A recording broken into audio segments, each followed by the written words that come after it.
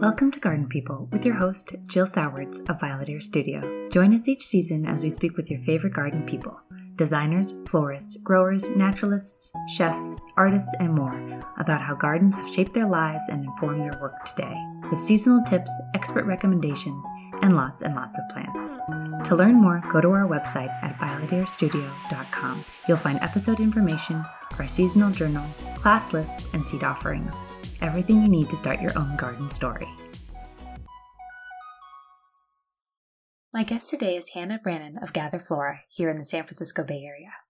Hannah is passionate about flowers and created the Gather Flora web platform to connect local florists with regional growers, providing clear visibility into the seasonality, origins, and cultivations of each bloom. Her appreciation of the work done by farmers and florists, her love of their products, and her dedication to supporting the slow flower movement is evident in everything Gather Flora does. I can't wait to see how it grows.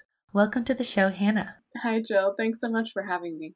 So I wanted to start by asking you to describe yourself and your work at Gather and sort of in brief, what is the problem that Gather Flora is solving? Yeah. So I probably describe myself first these days. It's somebody who's just really obsessive about flowers. And I came into this kind of in a roundabout way. My most recent background has actually been in software engineering. So that's not the only past career I've had, though. When I was thinking about leaving my latest job in as a software engineering for a tech company called A16Z's United Masters, I really was looking to marry together everything that I had ever possibly been interested in. And I used to work in specialty coffee, and I loved the way that specialty coffee really focuses on thinking about specialty product, not only on how it brings us enjoyment, but unpacks each layer of how does this affect the globe? How does the packaging affect the globe? How does the shipping affect the globe? How does the farming affect the globe? And how does each and every individual all along that source chain get paid? How do we make this a thriving opportunity for everybody who exists in this line? And as a barista in DC at the time, it's so inspiring to get to be involved in something like that. And we see that happening in coffee and chocolate and tea and wine and food. And I've loved flowers all these years, but flowers still are so far from that way. And it's a mystery.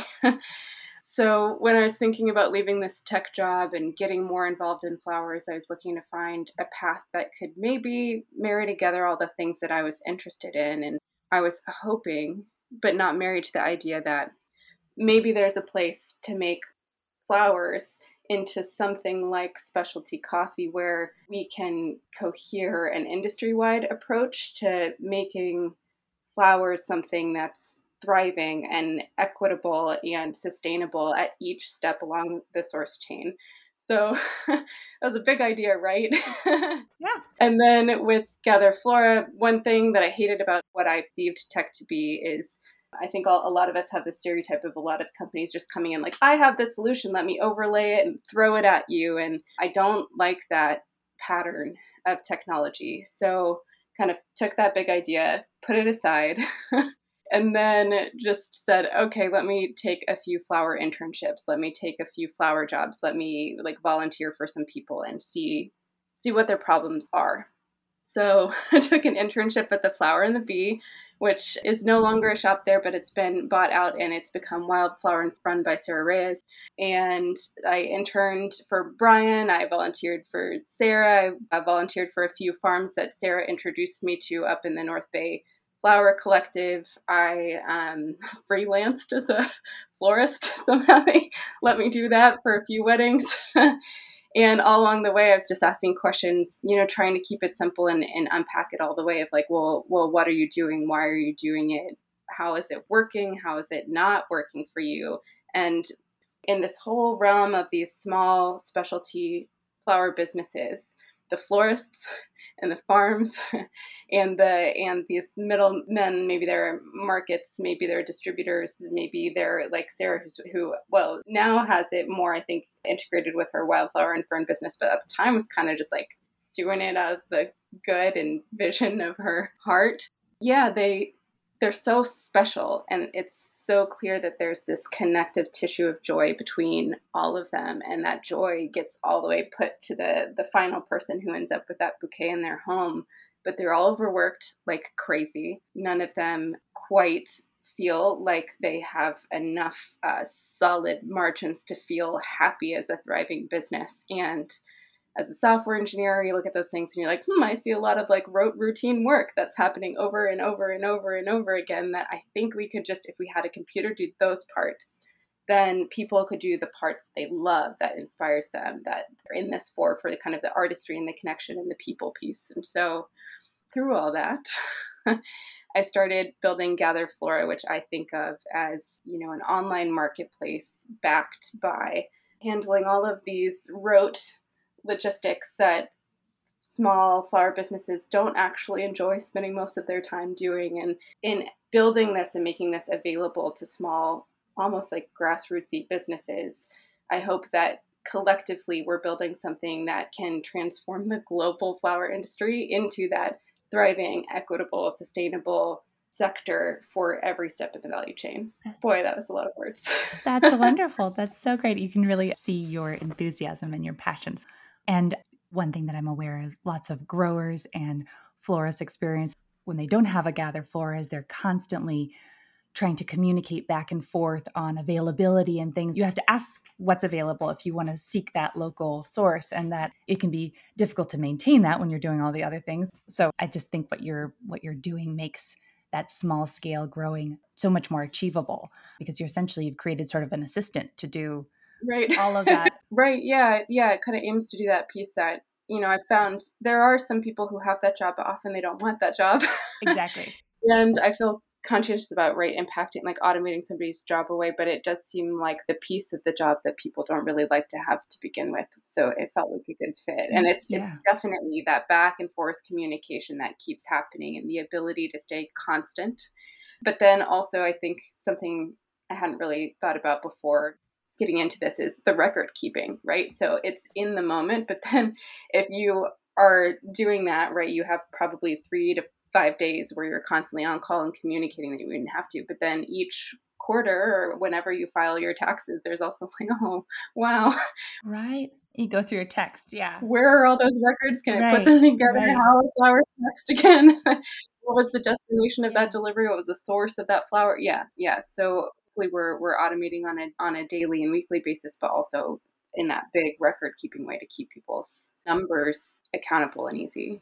Yeah, no, and it seems like you're freeing up time. Texting about availability probably wasn't what drew them to the world of flowers. Yeah, we've seen text, definitely like PDF emails, Google Sheets, Post-it notes. One of my friends puts her list on a piece of tape on her leg, written upside down. That's it's nice. And so, where's Gather Flora located? It's on the interweb, so it's everywhere. But where's your brick and mortar? Yeah, so it is on the interweb. And so this actually where you're looking at me, I'm in my home in Vallejo, and that's where the platform is predominantly run out of. But we have 3 locations currently where our network are cohering these pickups. So the first one that I think most people think of with us is that what I think of as our almost flagship location that we run. And that is in San Francisco, downtown in the San Francisco Flower Market. And it's this big, crazy complex of, I think there's about 50 vendors there. And it actually used to be a local growers complex, and local growers had come together to form the San Francisco Flower Market. But over the years, it's increasingly become an importer marketplace for a variety of reasons. And so now we are one of very, very few local only stalls in that space. There's also 2 other spots that we don't run. I actually even haven't been to one of them. So in Santa Cruz, there is a hub where florists can order, run by Kelly from Do Right Farms. So she has a pickup location in downtown Santa Cruz, and she also does delivery circuit 1 day a week down there.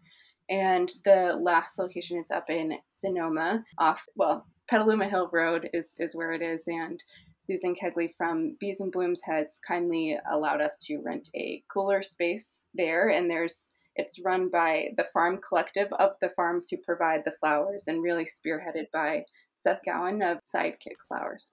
So great. And who stops by these spaces during the day? Oh yeah. Well, for any of them, it's almost completely florists, and there's a bunch of different kinds of florists. There's a lot of people who are doing floristry out of their home and via websites. There's people who have brick and mortar shops, people who are running big studios. In the San Francisco flower market, you also see casual retail customers, DIY brides. You might see people coming in representing grocery stores, a lot of people doing architect or photo shoots. Mm-hmm.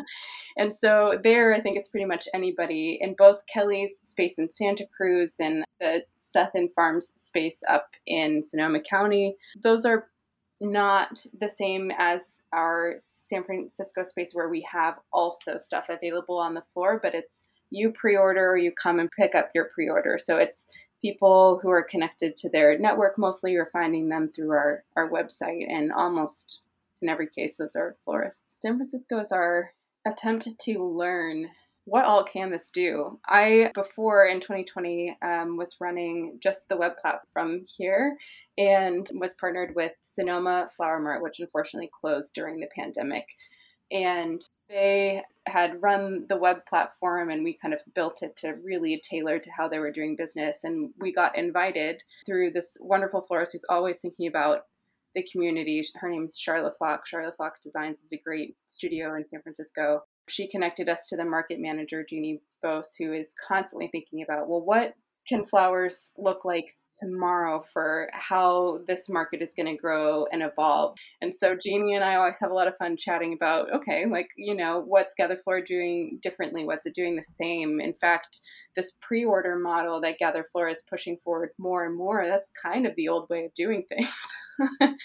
The farms back, in the early 1900s and probably all the way up to the 60s, 70s really were, as much as possible, having florists pre-order what they wanted, and they would only cut those things and bring those things. And what's nice about that model is it's very efficient. The farms aren't transporting things that they're not selling. Those things can stay and recycle and compost back in the land and not just go into some sort of landfill or just pile in the city where it's kind of doing nothing. But also just, not wasting effort on the things that aren't being sold. And for the end consumer, they get the freshest product possible. It's just cut from the field because they ordered it, and that's incredible.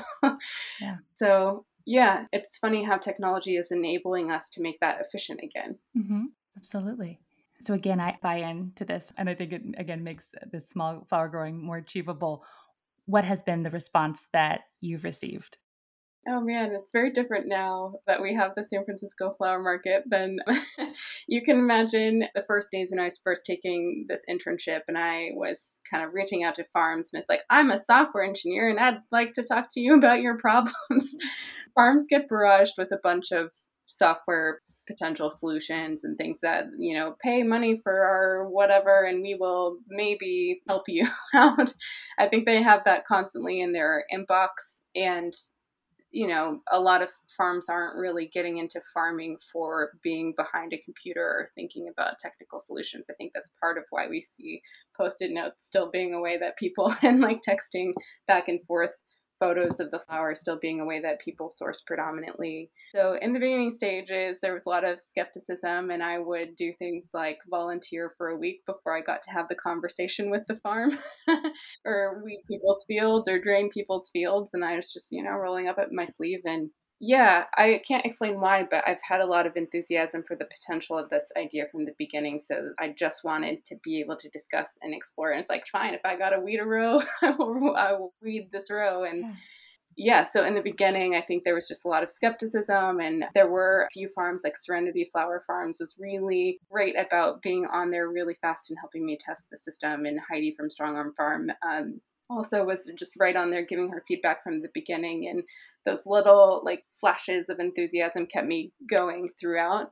Once we had the San Francisco flower market, I think people just were able to visualize exactly what I'm talking about. So for me, the thing that's special about the way that we're building this web platform is, we are very mindful of its impact on the farmer first. And it takes incredible products being available on this platform for florists to really have an interesting offering. So in some way, you kind of have to start with the incredible product being on there. So it has to be really easy for a farm to use, really convenient for a farm to use, not take up too much of their time. But realistically, the easy, convenient, great, but are you selling something? Mm-hmm. And once we really got the numbers climbing week over week over week in the San Francisco flower market, I think that local flower farms realized, oh, you were saying that traditional florists would want this if it was easy for them. And now I see they really do. We care a lot about maintaining money going back to the farms and taking as slim of a margin as we can to sustain a thriving business ourselves. So, right, being able to give farms their value, but also pass on value to the consumer so it's really accessible. And the florist, that does mean that still, though, our prices are higher than a lot of traditional flowers. And so a lot of the farms were skeptical that that was achievable. And we found that it's just never been a problem. And we certainly are mindful of trying not to gouge anybody on price or to be respectful of this relationship, but maintain the value of the service that we're providing and the value of not only the service, but the artistry that the farms are providing. Mm-hmm. And man, it's just the flowers. What's so special to me about the San Francisco flower market is you've got people who've been there for 20, 30 years. They've been in there every day, probably at least every week. And still walking by our stall stops them in their tracks. Yeah. There's just something, there's just, sometimes we have some similarities of products. I mean, often, Right. but it's the way that they're grown. It's the movement. It's the space. It's the fact that you can see they're not mass produced Mm-hmm. in a mass farm factory setting. They really have a touch of nature to them, and there's just this breath that I think that you can see in our space, but also creeping in with all of the coral amaranth, which maybe is available in another stall. You might see a caper flower, which is like a sea creature that nobody's ever seen before, basically. And so, yeah, it's very visually transparent that there's something different happening with what our growers are providing. Yeah. Clearly you have a love of flowers. Can you tell me a little bit about where that developed in your life, in your history? So my entire maternal family, they all have incredible gardens. But I think for all of us, even it traces to my grandmother, my mother's mother, and she's a garden lady. And she had, so I guess when I moved around about every 2 years once I was 11, and I moved to all these different towns. And one time I was living very far away from San Marcos, Texas, where she was, and I had a math tutor who had gone to college in San Marcos, Texas. And I had mentioned I had family there, and my grandmother had a really beautiful garden. And he's like, "Oh, I loved walking past that garden every day." Yeah.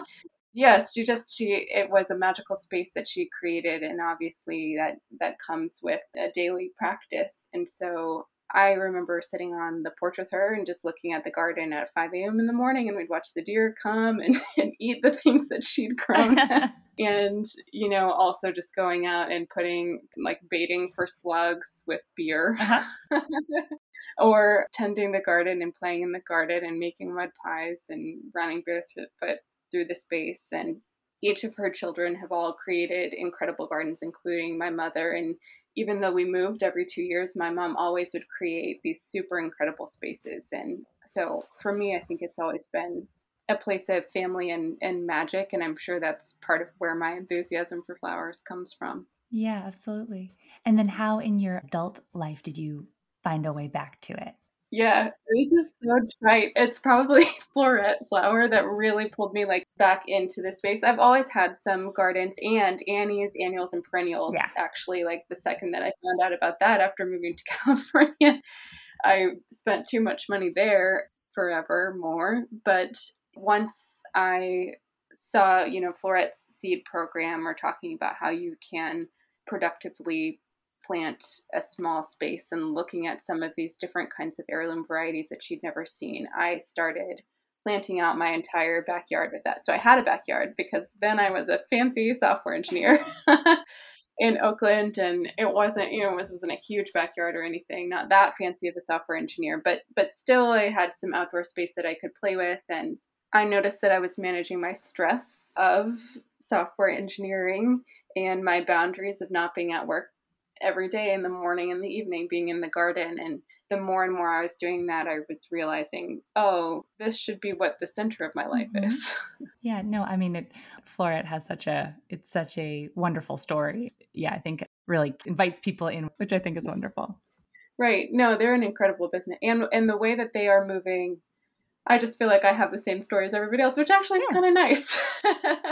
But they are pushing this local specialty flowers thing out into everybody's conscientiousness throughout the country in a huge, important way. So, in a way that I think reaches more like retail consumers than even Deborah Printing's Slow Flowers movement, which views all of it. And I think is more, definitely has more Right. industry awareness about what's going on there. No, but the ASCFG and Flora and Slow Flowers have really cultivated this environment where Gather Flora is kind of able to waltz along the exact right time.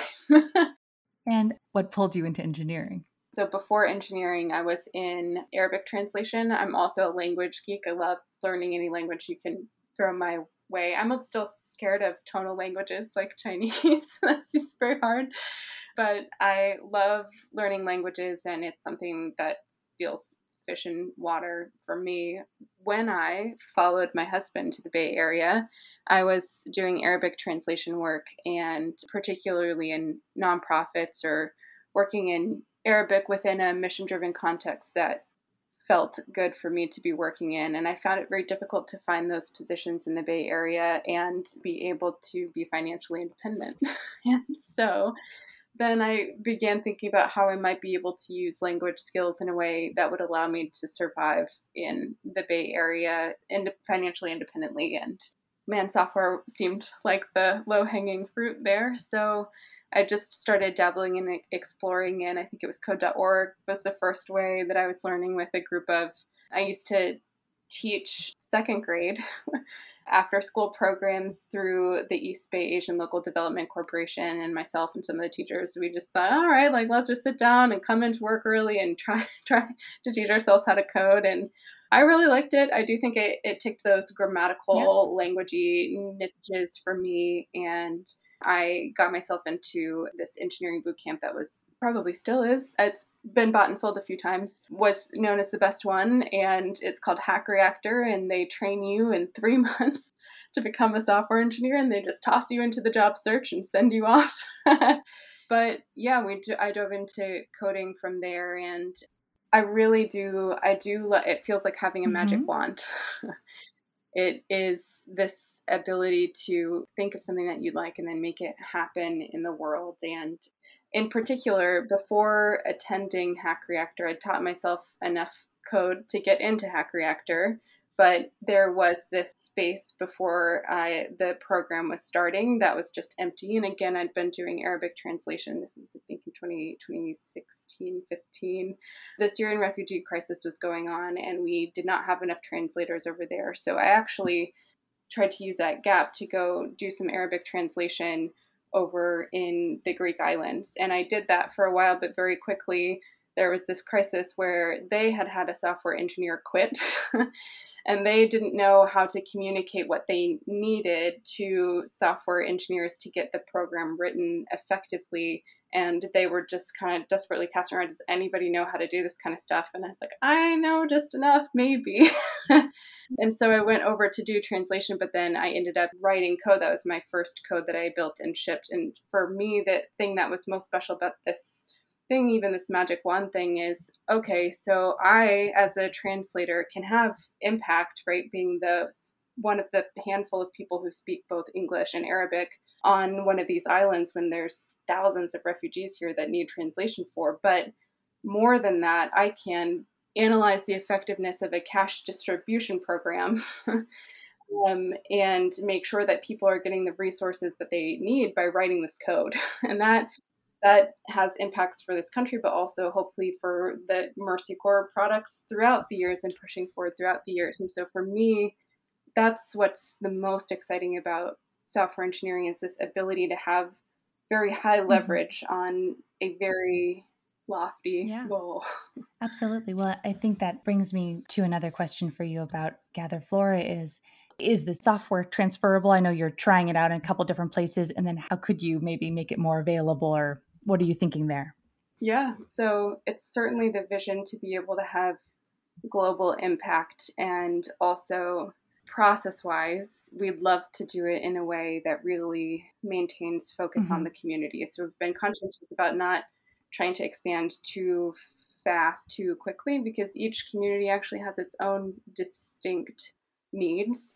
And if we just let it go, then I fear that we might end up becoming that same software that Yep. puts its problems onto the or its solution onto the community that I kind of was trying to step away from. So in this next season, or actually starting now in the down season here, we're going to try in a bit of a higher touch way to go out to a few different communities and see how the platform works and doesn't work with them. And so we've brought on a small team, but a very exciting team of about 3 people to be hub liaisons and farm liaisons to try to see, does this work for a small farm in Hmm. Nevada City by itself? Does this work for a farmer's market in Mendocino? And I don't know if these locations are ones where it's going to cohere. We're going to try to continue to offer solutions rather than force people to cohere into markets. And so we will have a lot of conversations with a lot of communities that have reached out to us with interest throughout the season. And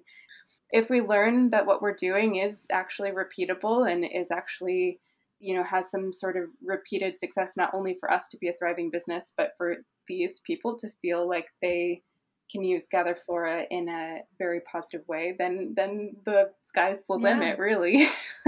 So in my initial vision for this, I think it's organized somewhere between what Etsy looks like and what Airbnb looks like. So you can start at your specific location and search for your specific need and see all of the availability in your area, be able to access it there. So in my ideal world, whether you're in Mexico City or Austin, Texas, or New York, you'd be able to find some Gather Flora networks to be able to source from. That's so great.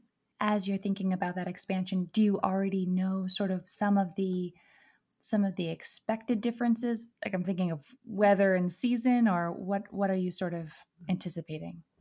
Yeah, there's definitely, I think weather and season influence a lot of how people are growing, whether it's indoor or outdoor, or kind of approach growing methods or different kinds of chemicals that are deemed acceptable or not acceptable in those communities. And so part of what we want to do is learn what kinds of standards do we have and want to enforce with this community, and what do we want to let be guided by the community themselves. But yeah, I think there's going to be interesting challenges that we're going to have to think through of how connected these different kinds of nodes would want to be. So, does LA want to be connected to Santa Barbara, connected to Monterey, and how would flowers go back and forth between those in a sustainable way? And you could look at that in a zoomed out model, but the more shipping that happens in flowers, the higher the carbon footprint. And so what we're also very excited about is how can we simplify the most sustainable choice. So if we're able to force amaryllis bulbs during wintertime in places with greenhouses, can that provide a need met for the people who are looking to have flowers in that location? Forced branches, different kinds of drying strategies, and sharing those strategies of off-season availability feels like a really wonderful way that we can help people enrich what they're able to offer right there in their own location. Absolutely. I also think that your focus on sustainable local it seems like it's a value added for consumers. Are you seeing the market sort of coming to meet you? Who's sort of driving it? Yeah. I wonder if it's too reductionistic to say Deborah Prinzing has been driving it. Yeah, yeah. But no, I think it is florists, and wherever they're getting their information from, Deborah or the slow food movement or wherever it's coming from. I do think right now it is the industry buyer that's driving it. I think so many end consumers, like if I were buying from a florist or my cousin was buying from a florist, there's still so many people who are completely unaware that any flowers are imported ever. It blows their mind because it seems like this fresh thing. Of course it's from nearby. Right.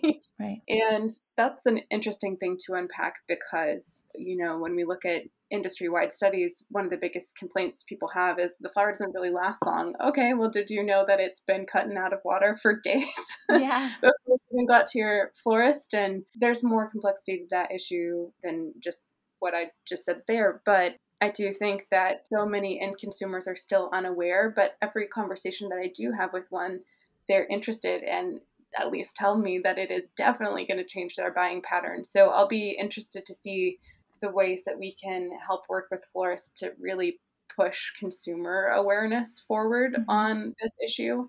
But right now it is florists who, to be honest, in the San Francisco flower market, the first reason that people are buying from us is because it's unique and interesting flowers. People have been, they've seen everything else before and they're being offered something new and something exciting. And I think that exciting is speaking to their end consumers. It spoke to me. I didn't really like the idea of floristery cut flowers. They, to me, meant like those, the normal flower refrigerators and the smell that they have. Tight red roses. That's what a florist meant to me before moving to California. And then walking by and seeing, I wouldn't have known this at the time, but seeing Leucospermum that probably came from Resendez Brothers, or seeing these little button mums that probably, the only grower I've seen that grows them is Joanna from Bluma Farm.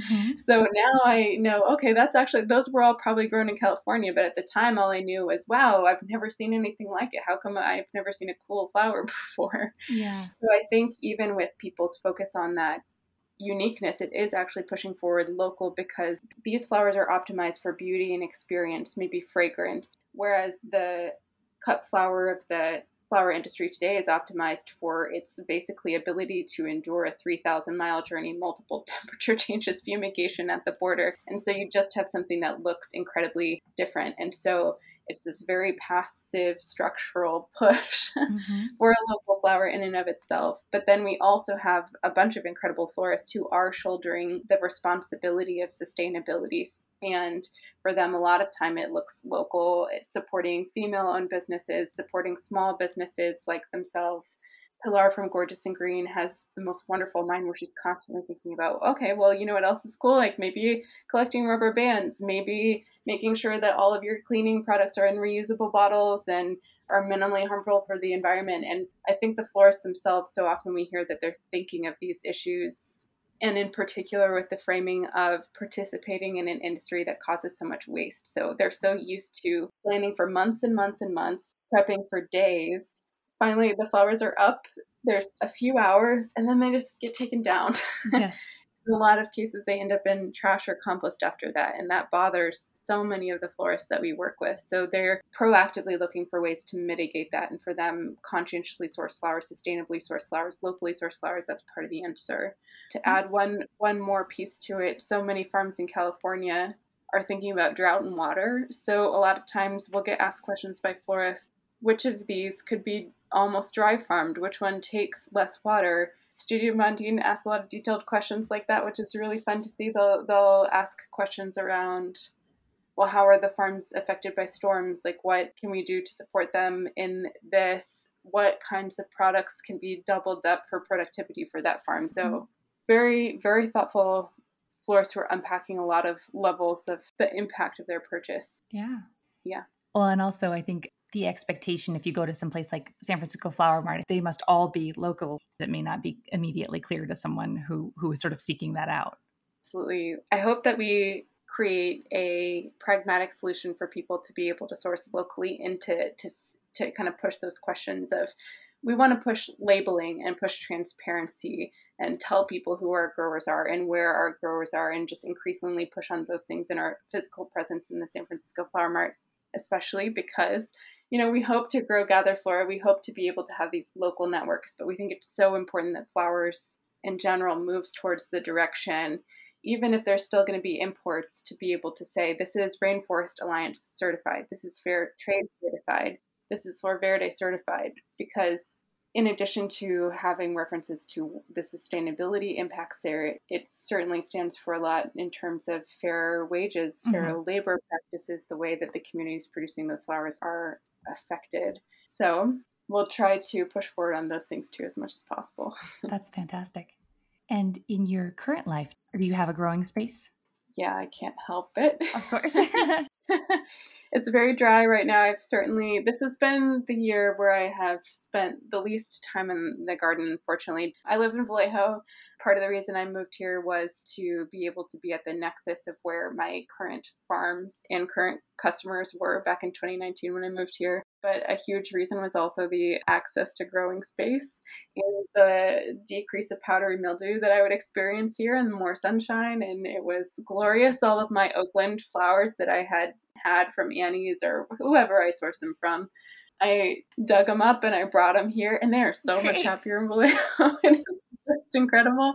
Yeah, so another really fun thing about being connected to farms is oftentimes if there's extra plugs that they can't plant, I get first pick those. So I have a lot of wonderful Annie's products. I try to, do echiums and buckwheats and some of those surprising cool California native things that you'll find. And then also some very interesting cut flowers that we're able to get from people. And of course, floret seeds, till death.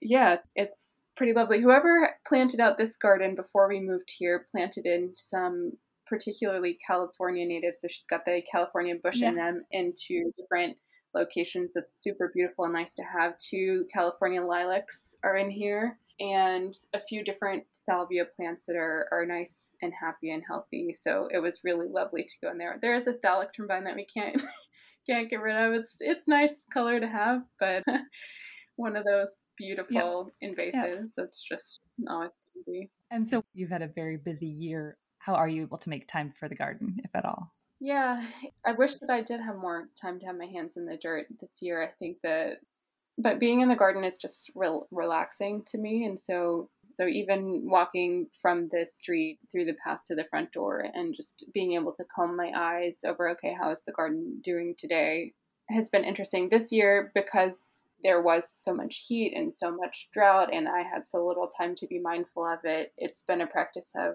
oh, this is what thrives. Yep. But yeah, being able to give myself space. My window right here looks out onto the garden, and so I'm looking at the lime tree, and there's a bell tree dahlia that's getting ready to bloom and somehow is still alive. It's nice to see, okay, like Mexican cloud forest plants and Bolivian plants seem to somehow do okay here. Yeah. Yeah, and whenever I can, to just get my hands in dirt. I also find that when I am overloaded with too many or too complex of technical ideas, it's so helpful for me to just do something routine. So that's a great time for weeding, or I think 2 days ago I was just shelling lunaria, just doing something over and over again. Absolutely. It's almost like it's just an unfrilly meditation. Mm-hmm. Exactly. Yeah. And then I imagine your grandmother is still an influence in this garden. Are there any other influences that you take when you're planning out different spaces? Yeah, I think the farms influence me, and the way that they think about plants is pretty inspiring. So Seth from Evermore has a really strong focus on this bifold thing of thinking about what an imported plant means. So he's trying to recover some eucalyptus, well, maybe all eucalyptus varietal respect.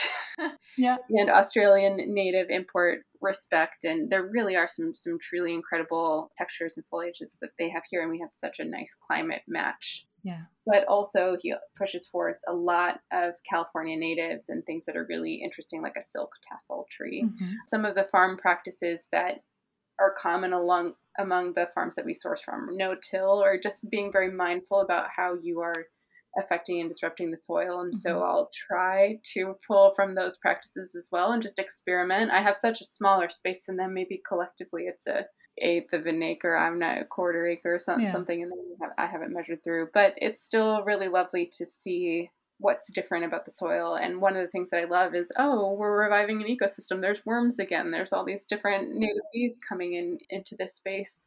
And then Eleanor from the Bard Garden is like avant-garde almost with the way that she plants. And she's one of our farms at the San Francisco Flower Market. She's a constant inspiration for, oh, okay, well, what an interesting thing to try.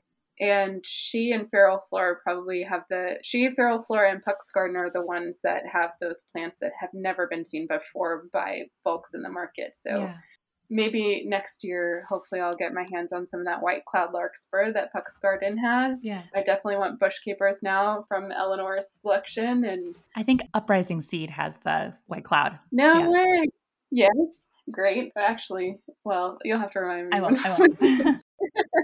African foxglove was a pretty fun one to encounter. I've seen it. I think Flora had it this past year, but I've definitely seen the seeds available. Yeah, just a lot of really cool ones. A lot of mallows have been showing up from some of the farms, but also are almost an emerging trend, it seems like, in the marketplace. So, that'd be fun to do in the garden, as long as I know that I'm going to keep them alive. Right. Are there any flowers from the San Marcos garden that you want to grow or? Yeah, I don't have any here, but so there's just two plants that I really would love to have in this space whenever I could. So the first one that really comes to mind is this Coreopsis or tickseed. Actually, it's not from the San Marcos garden. It's actually on my dad's side of the family. We've got some ranchers, and they're over in Fredericksburg and just Mason County. And tickseed or Coreopsis, it just kind of grows wild there. And so as I started seeing it in these high-end floristry designs, it's just it's so nice. It's just, oh wow, like I grew up with that. Like I'm used to seeing like cows. It growing amongst cactus. And so this will also feel like one of those things that I probably wouldn't like as much if it wasn't just part of my experience of childhood running through hills and thistle being around me. It's really nice to see that recur. Yeah, but there's a begonia flower that is orange that my great grandmother on my father's side had. And then my Mimi, who we've been talking about before on my mom's side, she actually got a cutting from my great grandmother before my great grandmother died, and she's been keeping it on her porch ever since. And it's big and it's happy and it's beautiful. She moved houses recently, but still has that on her porch. She keeps trying to send me some and it hasn't made it through, but someday one of those cuttings is going to live. Yeah. Maybe you can do a road trip and take it back in like a little cooler or something for it. Yeah. For those growers that are in areas where there isn't a gather flora yet, what would you recommend that they do maybe as they're waiting for you to arrive? Or Yeah. Hey, I mean, well, they should definitely reach out to us because we'd be interested to know where they are and if we can help them. But yeah, so I think so many of them have already started reaching out to florists in their area, and it's so nice to just be able to have a routine purchase. So I think thinking collaboratively with that florist about, well, what that I grow would you buy throughout the year? What about in the spring? What about in the summer? What about in the fall? And trying to think about who's going to need this on a weekly basis. I have it on a weekly basis. And that's a good way to start because it could be, one shop. You could probably produce a few bunches even from a smaller space. So that's a really great way to start. But even as people start to think about partnering with one other farm or two other farms, you're really able to have more volume and selection that makes it easier for the florists. And what is hard without something like Gather Flora, but still we found to be very important, is to make sure that the communication and the consistency is there, so that the florists really are able to rely on the product. And as soon as you would know, oh, it's not going to make it through, and I knew that you were going to want that, to be able to get that information to them as fast as possible. Of course, if you had a web platform, that was far easier, but it's a great way to start, is to just start thinking of kind of joining in those networks and how can the community be stronger together. In our area, especially during COVID, we've started seeing a lot of farms doing CSA programs. So like peony CSA, you don't necessarily have the exact whatever it is, but maybe a peony bouquet once a month or once a week to help build in that kind of regularity that you would get from a florist. So you're able to influence the consumer patterns that way. Yeah, we've seen those be pretty effective tools to try to minimize the amount of labor that a farm is doing while still outputting it. Well, selling a consistent amount of product. We find that the farms usually don't have problems growing it so much as connecting it to a market. Yeah, that makes sense. And then as we transition into fall, one of our wonderful and long seasons I find here in California, what is on offer and how is that changing, or what are you seeing in the shifts week to week? This fall has been crazy, surprising because, right, I kind of mentioned that the drought has led to a lot of farms having fewer items sooner, but we've just had this rain, and for some farms, the rain has just meant devastating impact on fields, and the plants are damaged. It's time to just call it quits. And for other farms, Front Porch Farm, for example, we haven't had product for them. I haven't really been tracking, but for months, as they've been reducing the amount of water that they're using to preserve their watershed and make sure that the watershed and the fisheries around there are protected. So we just haven't had flowers from them, but the rain has brought in enough volume of flowers for them to be doing at least one more delivery, maybe a few more throughout the season. And so it's been a whirlwind ride for sure. Fall is definitely chrysanthemums time. Chrysanthemums and marigolds are pretty exciting. Celosias and amaranth and statice are all in here too. And we're going to be transitioning into more dried products as well. So some really, really cool fatty poppy pods there at the moment that I'm pretty excited about. There's really beautiful oryx seeds. Lunaria has some really nice dried larkspur. Do Right Farm has actually dried a whole bunch of really neat offerings throughout the seasons. And so there's everything from like Crespy or Billy Balls to some feverfews that are dried to the celosias that have been dried more recently. And man, they have this Calypterum and Acroleinium that are really cool. Have you seen those before? Yeah. They're so cool. Yeah, they're really beautiful. Of course, everybody's been into Xeranthemum this year, so that'll be going through towards the end of fall, but also have be almost just as beautiful, more beautiful maybe, depending on how pale you like your colors, right? You'll just get a little muting of the pink or a little bronzing of the white, but that has its own beauty to offer too. Mm-hmm. So we'll see more dried stuff, and then we're kind of actually learning as we go for the rest. We know that the San Francisco Flower Market traditionally offers greens throughout the winter, and we will try to think of ways that we can offer greens that provide some